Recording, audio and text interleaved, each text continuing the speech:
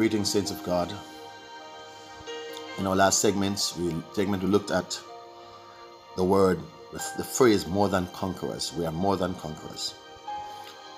To him that loves us. Not really a phrase, a statement. We are more than conquerors to him that loves us. And we can rest assured, as believers in Christ, we are more than conquerors through Jesus Christ that loves us. Hallelujah. Paul was encouraging the brethren in Rome when he wrote to them in a very volatile situation. Volatile country. Rome was not an easy place. It was where they worship all kind of idols.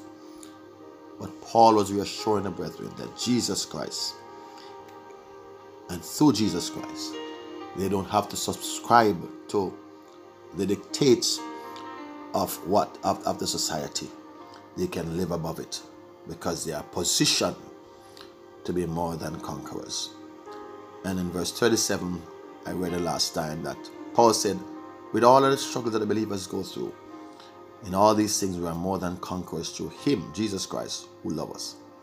And so Paul said in verse 38, for I am persuaded, I am convinced, I am confident that neither death, nor life, nor angels,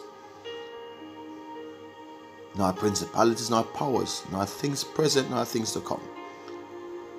When you look at the scripture, brethren, Paul is saying neither death nor life. Paul is making a very strong point. Bless God. He said, for me to live is Christ and to die is gain. He has summed up his life and he said to encourage us, whether he's alive or dead, he will not move it, change. It will not change his position of being a conqueror. And he said, no angel, nothing, no angel will not dissuade me. So we have fallen angels. We have spirits that the enemy sent at times to try to dissuade us from being steadfast in the Lord. Paul is saying, I am persuaded that neither death, nor life, nor in angels, nor principalities, the powers that exist. Hallelujah. Not principalities are those in high places who are leading, the forces that are working against the powers that be, those who are leading from high authority and high places. Paul is saying, these things will not move me.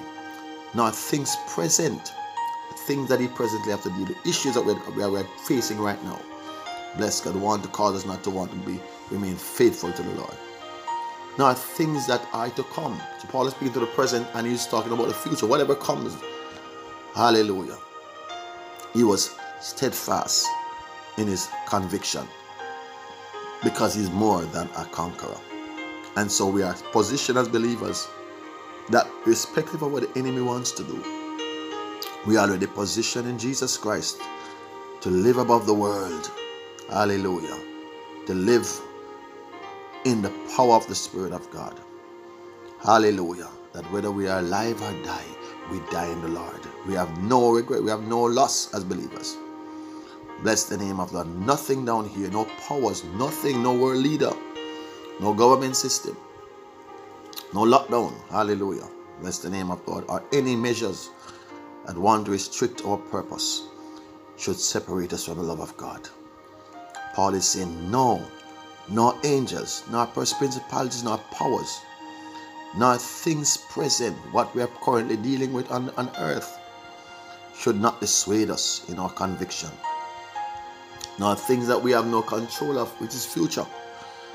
We don't know what the future holds. One writer says, I know not what the future holds, but I know who holds the future. It's a secret known only to God. And one songwriter says, because he lives, Jesus lives, I can face tomorrow. Because he lived, all my fears are gone, because I know he holds, hallelujah, the future. My life is worthwhile living because Jesus lived. He rose from the grave. He conquered death and the grave. And he has the keys of death and hell. Our Redeemer lives, brethren, in Christ. And because our Redeemer lives, we are more than conquerors. Hallelujah. He declared to the disciples, I have overcome the world. Because he overcome the world, he made us to be more than conquerors. We are positioned to win. Let us live, hallelujah, glory to God, and keep our posts as winners, conquerors, more than conquerors. those who have been positioned to win. Until we next meet, God bless you.